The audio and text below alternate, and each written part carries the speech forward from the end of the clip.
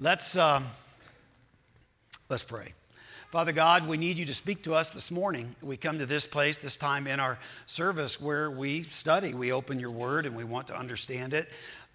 We don't want to just be hearers of the word. We want to be doers of the word. We want it to take root in our lives and change how we behave, how we treat each other, what we do and don't do. So God, would your Holy Spirit communicate with each one of us this morning precisely the way we need to be communicated with. This we ask in Jesus' name. Amen. Well, we are in a series studying a little book of the New Testament, and the book that we're studying is the book of James.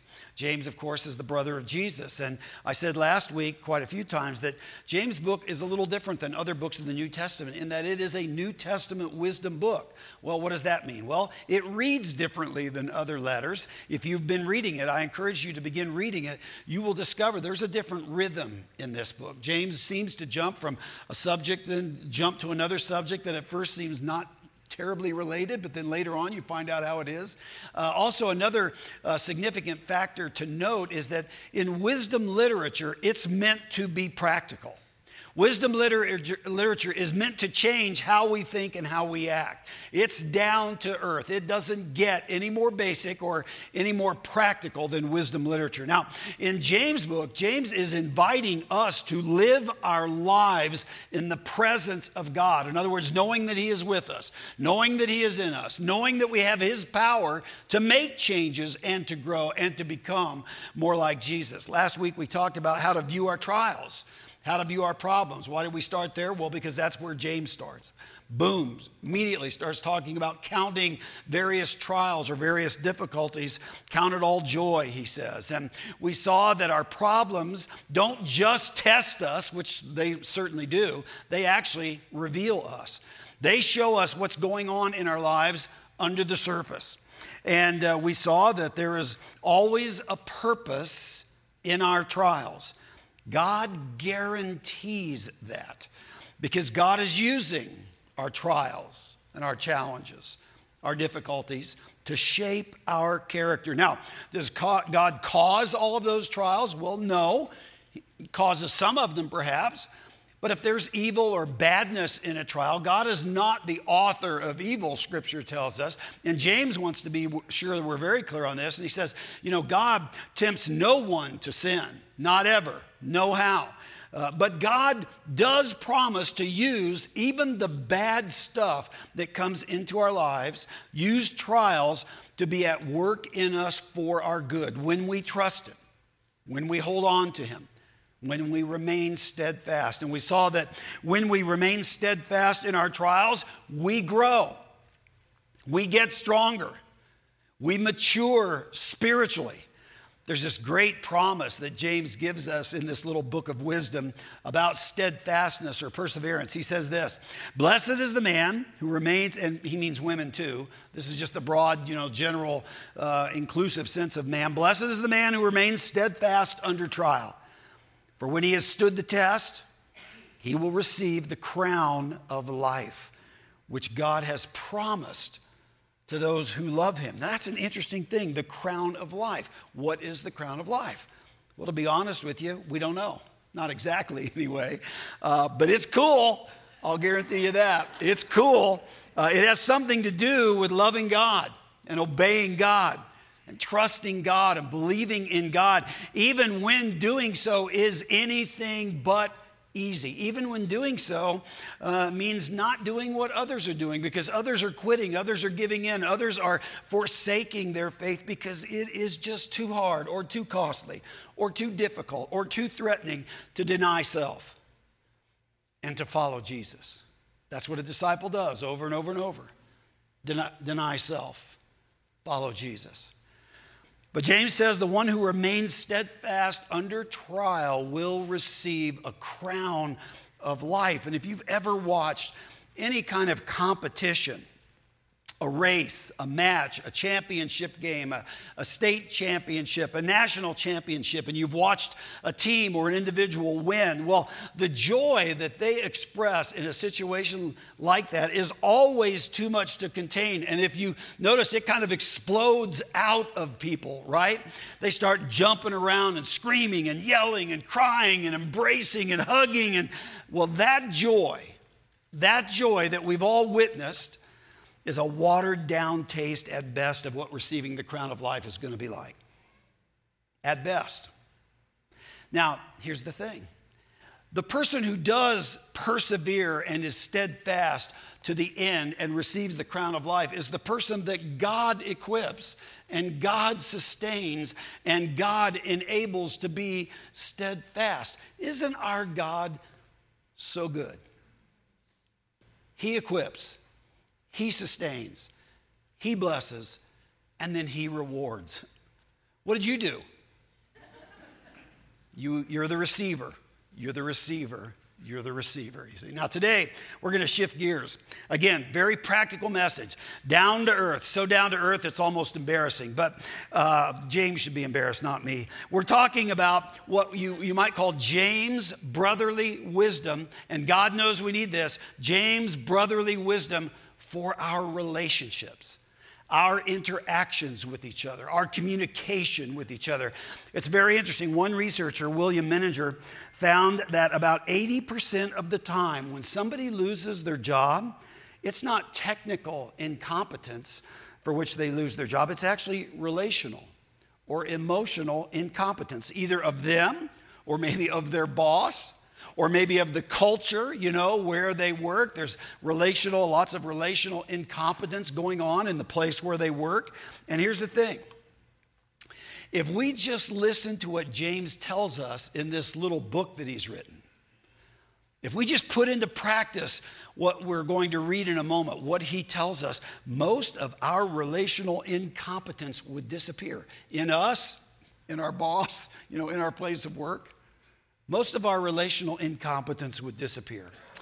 So keep that thought in mind. Secondly, there's another researcher, James Lynch, and he has done an exhaustive research project where he has discovered that lonely and isolated people actually live shorter lives. Lonely, isolated people actually live shorter lives. People without healthy relationships. And here again, what James instructs us to do in his little letter goes a long way towards eliminating isolation and loneliness. That's point number 2. Log that back in your mind. So, what a good thing that you're here for this message. Somebody told me that you need to be here for this message. Because if you just practice putting what we're going to study in a moment, James' wisdom to work, there's a really, really, really good chance, a higher chance that, number 1, you will keep your job. And number 2, you won't die this year because you won't be lonely or isolated. And number 3, you see, I already said it. You won't be lonely. So keep your job. You won't be lonely. You won't die. All good reasons to listen to this sermon, okay? Are you with me so far? I figured I had to give you some kind of reason to want to pay attention to this advice that's coming. Otherwise, you're just going to tune it out. But here too, this is not complicated, what James tells us. Everybody will get this instantly. What James commands is it's easy to remember. So it's easy to carry with us, so to speak. And it's also even easy to do, assuming you have the power of the Holy Spirit at work in your life.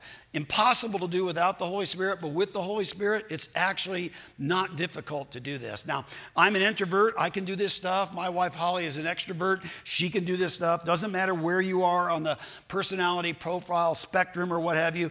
This is all stuff we can do with the help of God. Are you still with me? Okay, and here's what James says. This is what we're going to dive into this morning. He says, my dear brothers and sisters, take note of this. That little take note of this is interesting because that means listen up. That's a are you with me question. My dear brothers and sisters, are you with me? Take note of this. Everyone should be quick to listen, slow to speak, and slow to become angry. because human anger does not produce the righteousness that God desires. Everybody ought to be quick to listen, slow to speak, and slow to anger. That's one quick and two slows. That's what we're going to go through this morning. One quick and two slows. Now I wonder, have you ever known somebody who would have been better off if they had been quicker to listen and slower to speak? Go ahead, you can nudge them. Some time ago, this is actually a serious story. Some time ago, Holly and I welcomed one of Holly's old friends into our home. She came to visit. This is a friend of Holly she hadn't seen in decades. This is a friend from middle school years. And so, as you can imagine, a lot of catching up to do, a lot of visiting to do. And I was mostly an observer of watching the two of them interact. And this lady who Holly was kind of meeting really for the first time as an adult, one of the things I observed was that this lady talked nonstop. I mean, she never let up, nor did she let anyone get a word in edgewise. She never asked you a question, or as I would observe, Holly a question. I interacted with her too some, but she never inquired about you. She just talked and talked and talked about herself. At one point, the thought occurred to me that this poor lady has no idea that she's exhausting people by talking at them nonstop. And she would be so much better off. Her relationships and her interactions with people would be so much better and so much deeper and so much more impactful if she just knew how to stop talking and start listening. The Bible says this in Proverbs. It says, the one who has knowledge uses words with restraint, and whoever has understanding is even-tempered. Even fools are thought wise if they keep silent, and discerning if they hold their tongues. Interesting. Uses words with restraint. Holds their tongues. This is exactly what James is getting at. This is what he's talking about. Anybody here ever speak too quickly and then regret it? Mass confession. Anybody? Okay, we're all in that boat. We've all been there. Too often, perhaps. Anybody here ever listen too quickly and then regret it? I bet not. That doesn't even really make any sense, because when we really pay attention to someone who's talking to us, we're connecting with them. We are creating relationship, enhancing relationship. We are making and deepening friendships. Quite honestly, if you want to be a good teammate, if you want to be a good schoolmate, if you want to be a good roommate, if you want to be a good work associate, if you want to be a good friend, a good counselor, a good anything as it relates to people, then be quick to listen. Now, honestly, that's easy on the surface of things. It's a little harder for us to put it into practice, because listening is an act of humility. You see, it's an act of servanthood.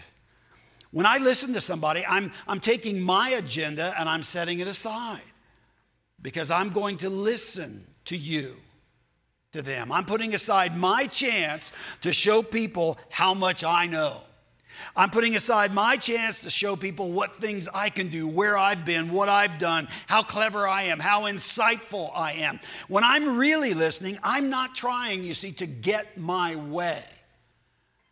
I'm not trying to manage impressions of me. I'm actually serving the person that I'm listening to. And I would just point out, it's not a coincidence either that as the Bible describes God, our God, the Bible describes God as a listener, as one who hears. The psalmist says this about God: the righteous cry out. That doesn't mean people with no sin. The righteous are those that are trusting in God to forgive their sin. That's who the righteous is. The righteous cry out, and the Lord hears them. It's just a fact, says the psalmist.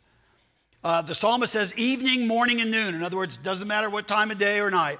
I cry out in distress, and he hears my voice. That's the kind of God he is. The psalmist says the Lord hears the needy. Anybody here in the needy category? That's all of us. The Lord hears the needy and does not despise his captive people. The captive idea there is people in distress. People who've been picked up, taken out of their homes, and taken to a foreign land, literally is who that's talking about. But that's people in distress. In Proverbs, it says this: the Lord is far from the wicked. The wicked are those who don't have a relationship with God. They're not talking to God. Maybe they don't believe in God. They're certainly not asking God to do anything for them. The Lord is far from the wicked, but he hears the prayer of the righteous. And then there's the way God describes himself in Isaiah. God says, before they call, he's referring to his people, before they call, I will answer. And while they are yet speaking, I will hear. The point is, friends, God hears every prayer, every expression of the human heart. God listens actually to every cry. And he knows the longing of every heart, your heart, my heart, everybody's heart. The God of the Bible is a God who hears and who listens and who cares. And then there's Jesus. I think Jesus is the literal embodiment of the wisdom that James is sharing in this little passage. Be quick to listen, slow to speak, slow to anger. Friends, that is Jesus. That's a perfect description of Jesus. A striking thing about Jesus was his capacity to notice folks that other people didn't or wouldn't notice. Lepers, children, the sick, the lame, the blind, the needy, Samaritans. You know, often Jesus would engage these people. How would he engage them? Well, with questions. Often with questions. Questions are the way that we actively listen. You ask questions. Questions are a way to deepen relationships. Jesus asked a blind man once, what do you want me to do for you? Come on, Jesus. How dumb can you be?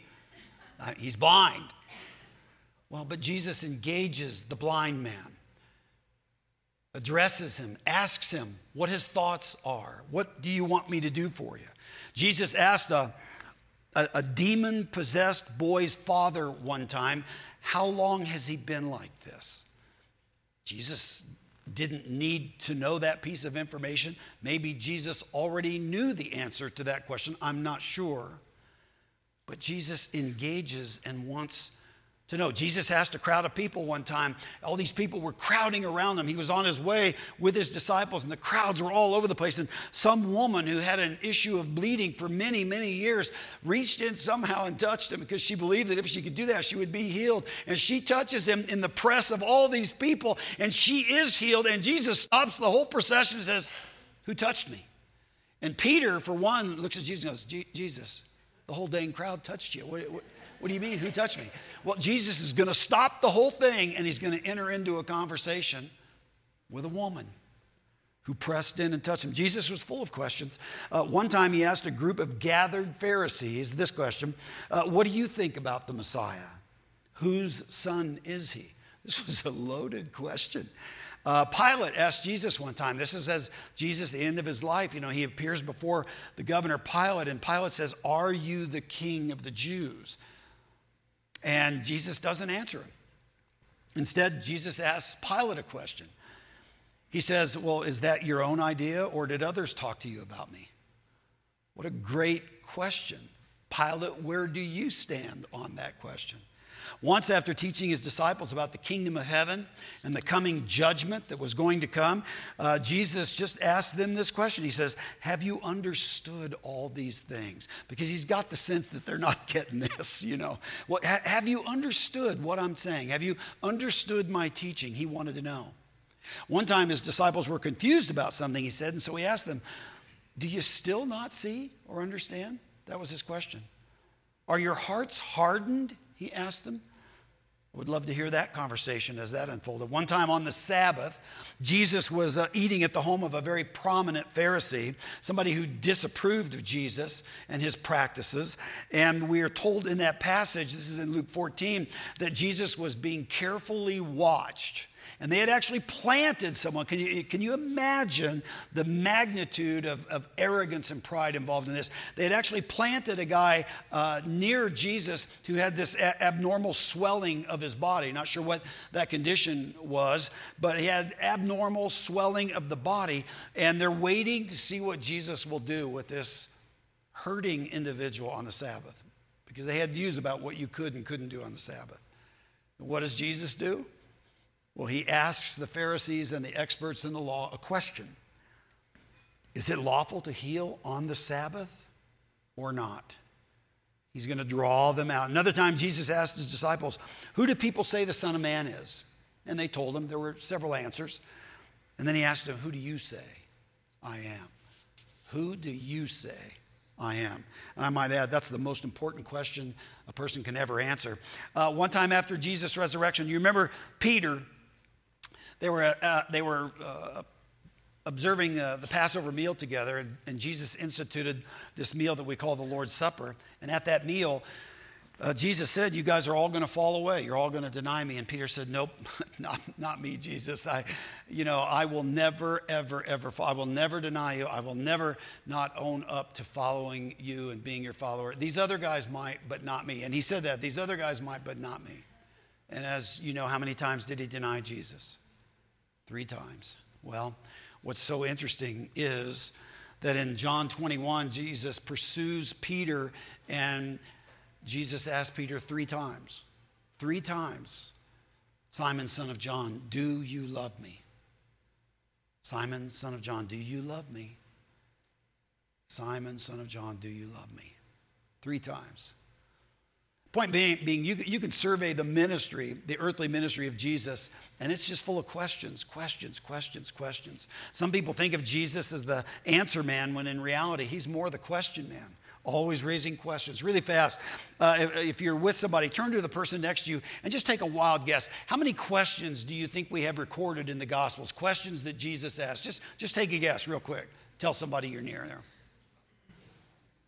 There is a book called Jesus is the Question, and the subtitle of that book, so this person actually took the time to count this. The subtitle of that book is The 307 Questions Jesus Asked, and the 3 he answered. Isn't that interesting? The point is that Jesus asked questions all the time. And often he would pose a question, let people wrestle with it. They wouldn't know the answer, and he would just leave them there. He wouldn't answer it for them. He wanted them to wrestle. I think he wanted them to communicate. That's what he wanted. And Jesus asked questions of tax collectors, prostitutes, fishermen, people caught in adultery, religious experts, Gentiles, magistrates, Samaritans, lame people, blind people, people possessed by demons. Why? Why all the questions, Jesus? No, probably multiple answers to that, but one certainly is he was interested. He was genuinely interested. He really wanted to know people, what they thought and what they believed and what they feared and what they wanted. The point is, questions helped Jesus get to know people. Guess what? Questions can help us get to know people. Jesus knew too that questions are a great way to engage people spiritually. Recently, our staff read a book, and it was all about something called questioning evangelism.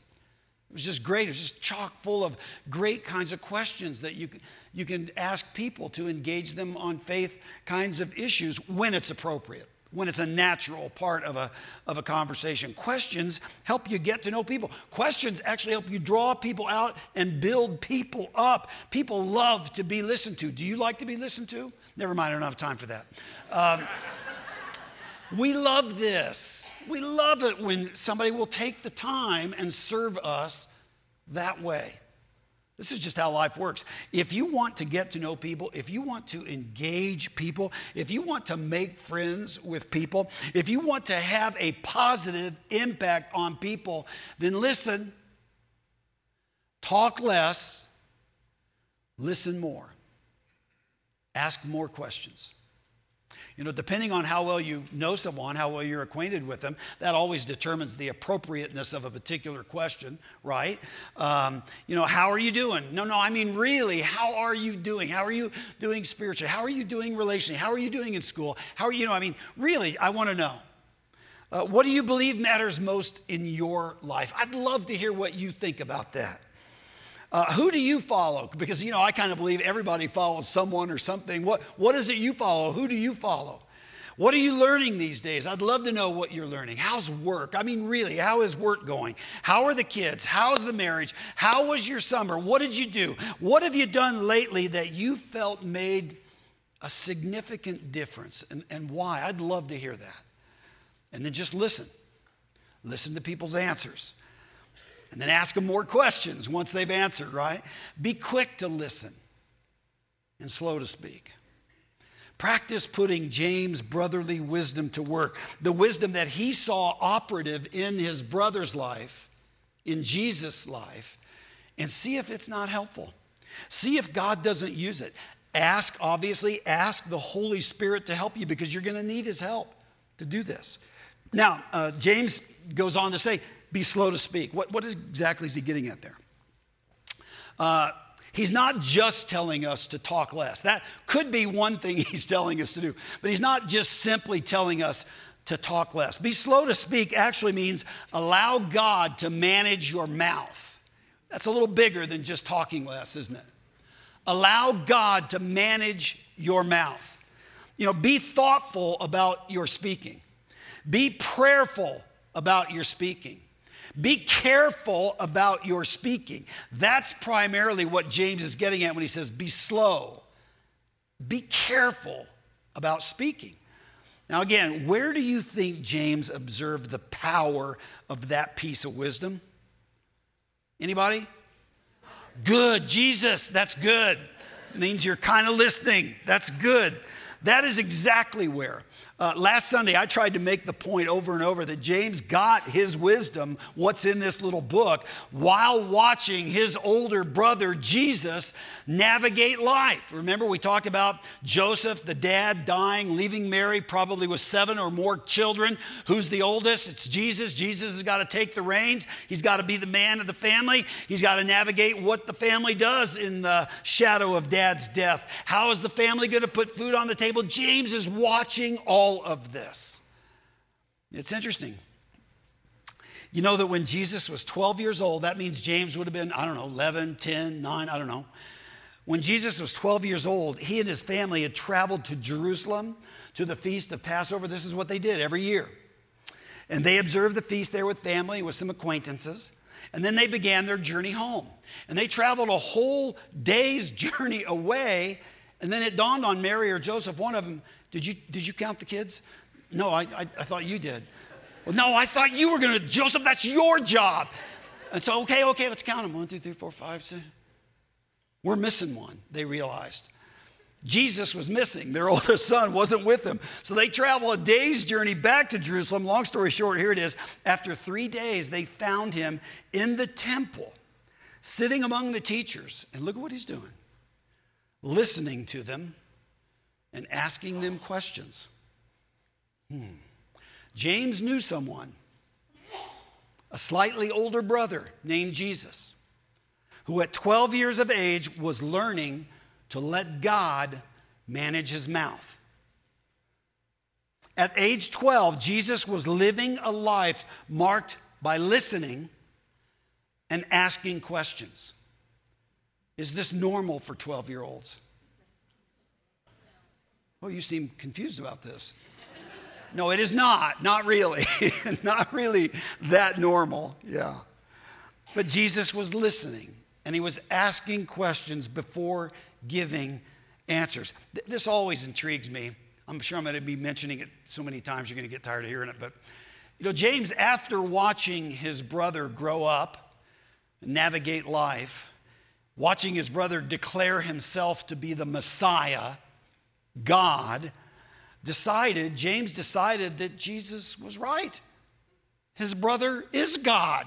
His brother is the Messiah. And so therefore, from James' perspective, Jesus' wisdom was greater than any other wisdom on earth or in heaven. Jesus' wisdom is the wisdom of God. And do you see that James is showing us and sharing that wisdom with us? And that's James' brotherly wisdom. It came from his brother, and now James is imparting it to us. And here's the thing. This is the way wisdom stuff works. You can either obey it, put it into practice, and profit from it, or you can ignore it to your own peril. That's the way wisdom stuff works. That's the challenge that's in our laps this morning. You know, it is staggering to me how easy it is to be totally unaware of our verbal behavior when we're interacting with each other. You know, we talk, and everybody in the conversation can know that we are talking too much, except us. So I had a young pastor come to me this week and wanted to talk. He had a bunch of questions. He's 30 years old, very young, and he's the senior pastor of a church. And it's a very odd set of circumstances that put him in that position. And, you know, he came in, I asked him a couple of questions, and then I launched. And I talked, I bet, for almost a solid hour, where all he did was the, you know, you know, he's doing this, and I'm just talking. And I stopped. Finally, it dawned on me. I said, you know what I'm preaching on this Sunday? He's like, no, what are you preaching on? Well, be quick to listen, slow to speak, and slow to anger. And he just laughed because, you know, he understood that I was, you know, I had hit a stride, and I was just loving everything I was saying. You know, I'm not sure he was, but you know, everybody in the conversation knows you should just shut up, except you. That was my problem. You see, James' brotherly wisdom demands that we all do some self-assessment if we're going to live in wisdom. We need to assess our conversational lives with each other. Do I talk too much? Do I listen too little? Am I hurting my relationships because I don't know when to shut up or how to ask questions? Friends, if your listener's eyes kind of glaze over after a while, you know, while you're talking to them, they look dull, there's a vacant stare, you might be talking too much. If you find yourself almost physically having to block people so they can't get away from you, you know, while you're talking to them, you might be talking too much. If you can't remember the last time you listened to someone say something, you might be talking too much. And if while you are talking to people, they're looking at their watch and they're looking around the room and it looks like they're looking for an escape route, you might be talking too much. If you have trouble making healthy friendships and sustaining them, if people don't seem to include you, readily want to include you in their conversations, if you are always the one initiating relationship and it just seems like nobody initiates relationship with you, it could be because you're talking too much and you don't listen. You might want to memorize what James says here. It's so easy to memorize this. Be quick to listen and slow to speak. And when in conversation, you can ask yourself, am I letting others talk? Am I actually listening when they do? That's another important question. Some people are just chronic, habitual, addictive interrupters. Do you know anybody like that? If that's you, there may be people around you who have just given up ever finishing a sentence. And I'm here to tell you, if that's you, you need to stop that because you're killing conversation. You're killing friendship and relationship. It will make you a person that no one wants to be around if your communication isn't reciprocal, back and forth. Your turn, my turn. Your turn, my turn. You might want to ask yourself if this is an area where you struggle. You might want to ask yourself, why do I talk so much if that's you? Is it because you're anxious? Is it because you're just so self-conscious, and you know, silence of any kind, you know, you feel like that's something you've got to cover up and fill in? Is it because you have a need to be the center of attention? Is that why perhaps you talk so much? Is it because you really don't care what others think? You only actually care about what you think? Is it because you want others to know how smart you are or what you've done? Frankly, if it's any of those kinds of things behind why you talk so much, you need to repent of that. because that's just self-centered sin. Proverbs says that when words are many, transgression is not lacking. But whoever restrains his lips is prudent, is wise. See, a person who overwhelms others with words is really just being self-centered. They're being arrogant. They're being obsessed with being liked or having attention or something like that. They're certainly not loving their neighbor as themselves, because your neighbor wants to be heard just like you do. Now, this is why these commands, be quick to listen, be slow to speak, are about way more than just behavioral mod. Way more than that. They are about the condition of your soul. If you find that you have a problem in this area, look to your soul. Here's the thing. If we really are following Jesus, trusting in Jesus, if we really are getting our identity from what Jesus says about us and what Jesus has done for us, then guess what? We are free to serve others. We don't have to impress them. We are free to ask them questions and listen well. We don't need them to embrace our ideas and our experiences and think that we hung the moon. We don't need to talk non-stop. We're actually free to listen. If you are following Jesus and if you are getting your identity from him, you can relax in any relationship, no matter how important you think this person is, no matter how much you think you ought to get their approval. You don't need their approval. Not if you have Jesus. You don't have to be accepted or liked or the center of attention, or you don't have to make that relationship work. You just have to be you in Jesus.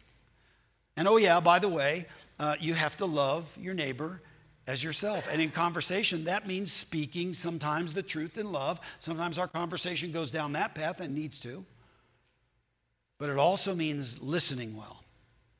It always also means listening well. And this brings us to James' third command here. He says, be slow to anger. Anger rarely, if ever, helps communication. In anger, we say and we do really stupid, regretful things. In anger, we lash out, we strike verbal blows that leave emotional marks. In anger, we do things that we later wish we could take back but can't. Aren't you glad we don't have a problem with anger in our churches? James is actually quite straightforward about this because he's writing to Christians who are in churches, and this is what he says to them. He says, what causes quarrels and what causes fights among you? Is it not this? That your passions are at war within you. You desire and do not have, so you murder. You covet and cannot obtain, so you fight and quarrel. You do not have because you do not ask, and you ask and do not receive because you ask wrongly. It's just about you, to spend it on your passions. And that about sums it up. James just nails this. He gets it exactly right. We want things, we don't get them, so we get angry. I want something, I don't get it, so I'm mad.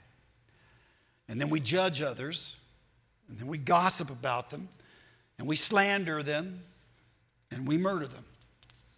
James tells us why anger is so destructive in our communication. He says, because human anger does not produce the righteousness that God desires. It never does. Human anger never does. Understand, our human anger always has limited information. You might think you know the whole story. You don't. You can't possibly.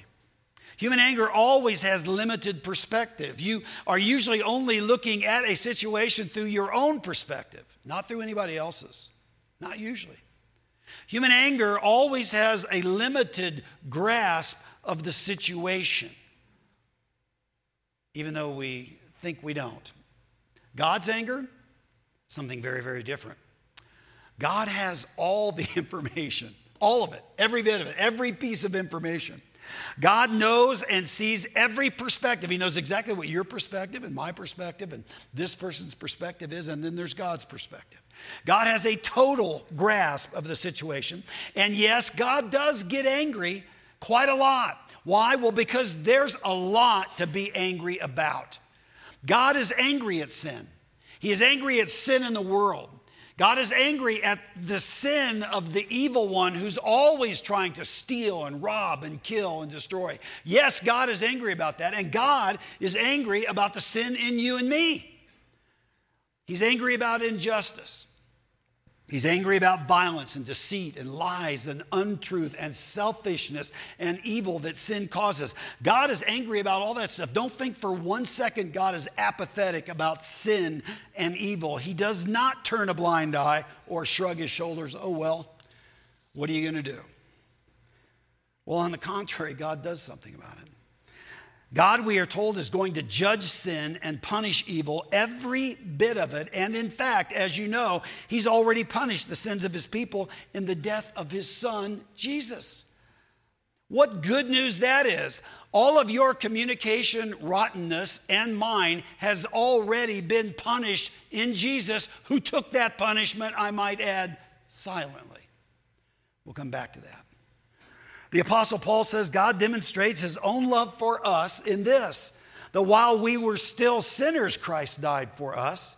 Since we have now been justified by his blood, how much more shall we be saved from God's wrath, God's punishment, God's anger through him, through Jesus? Jesus saves you and me from the anger of God that we justly deserve. You see, at the cross, the full wrath and anger of God was taken by Jesus for you, for me. At the cross, we see God's anger towards sin and God's love for us sinners, and it's a marvelous thing to see. You see, today, our souls, our spirits can be actually forgiven. They can be restored to right relationship with God, so the communication with God is now fully open, fully flowing. Today, our souls can begin the process of healing and growing that needs to happen inside us because of the brokenness and sin in us. And all of this because of Jesus. God's anger toward us has been assuaged because of Jesus. And our anger towards others can begin to be healed so that we can communicate with wisdom, brotherly wisdom, because of Jesus. Therefore, we can actually be slow to anger. We can die to the desires in us that cause all these hurtful ways that we communicate. We can be long-suffering with each other, patient with each other. We can be good listeners, quick to listen, slow to speak, and slow to anger. Now, James tucks one more thing, one more little word into this passage. It's a very, very, very subversive word. And we might read this and not catch it quickly. But in the ancient world, boy, they would have caught it immediately when James wrote this word. Let me read this and see if you can pick out the word. He says, "My dear brothers and sisters, take note of this. Everyone should be quick to listen, slow to speak, and slow to become angry." Do you have the word? You see, people in the social sciences who study this sort of thing, they will tell you there is a very close relationship in human society between power and words. The more power you have, the more words you get to use. Winston Churchill, one of my favorite characters of history, reading about his life, he was a powerful guy, Prime Minister of Great Britain during the Second World War. He talked a lot. At dinner one time, his son-in-law was talking, and Churchill had jumped in and just interrupted him. And then the son-in-law tried to interrupt him, get back in the conversation. And Churchill immediately responded back by saying, "Don't interrupt me when I'm interrupting you." He just assumed, right, that it was his prerogative to interrupt because of the power that he had and the position.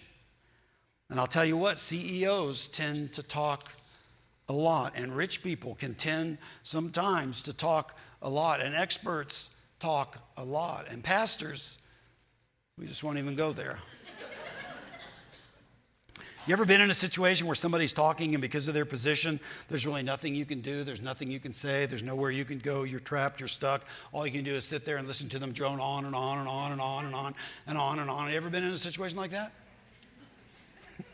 Well, in the ancient world, it was worse than you have it right now. They had a saying. Here is the saying: "As is the speech, so is the life."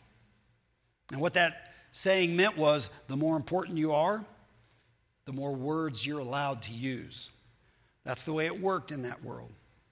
And the really subversive word that James uses in this passage, the word everyone. Everyone should be quick to listen. You see, that's not the way it was in ancient Rome or Greece or the way it is today. The rule then was, let the slave be quick to listen. Let the poor be quick to listen.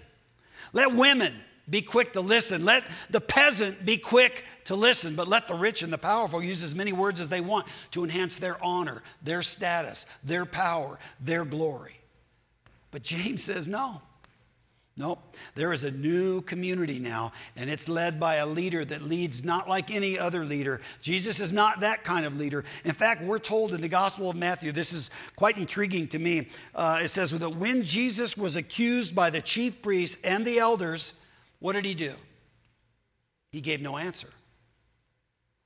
And then Pilate asked him, don't you hear the testimony they are bringing against you? But Jesus made no reply. Not even to a single charge, to the great amazement of the governor, of Pilate. Wow. Think about this. Jesus is the verbal expression of God. The Bible calls Jesus the Word of God, the living Word. That's who Jesus is. Do you think Jesus is entitled to say as much as he wants to say? Do you think he's got anything good to say? Anything truthful to say? You bet he's got more to say than all of us combined, and it would be worth listening to, and yet he remains silent. Why did Jesus do that? Well, he was silent like a sheep led to slaughter. This description is a familiar one. In Isaiah 53, we read these words. Isaiah says, we all, like sheep, have gone astray. Each of us has turned to his own way, and the Lord has laid on him the iniquity of us all. He was oppressed and afflicted, and yet he did not open his mouth. He was led like a lamb to the slaughter, and as a sheep before her shearers is silent, so he did not open his mouth. Who was controlling his mouth? He was letting the Father control his mouth. Why? The Apostle Paul says this. He's talking about Jesus. He says, Jesus, who being in very nature God, did not consider equality with God something to be used to his own advantage. Rather, he made himself nothing by taking the very nature of a servant. Jesus became silent in order to serve. Jesus became silent in order to create a new and different community, a community where free Roman aristocrats would learn from the slaves. A community where rich people would humble themselves and learn to listen to the poor. A community where men would learn to listen to women. And you just have to love James' subversive brotherly wisdom here. James watched his brother Jesus suffer in silence and die. James watched Jesus be quick to listen and slow to speak and slow to anger so that we could have that all-important relationship with God. Amazing how Jesus served us in silence.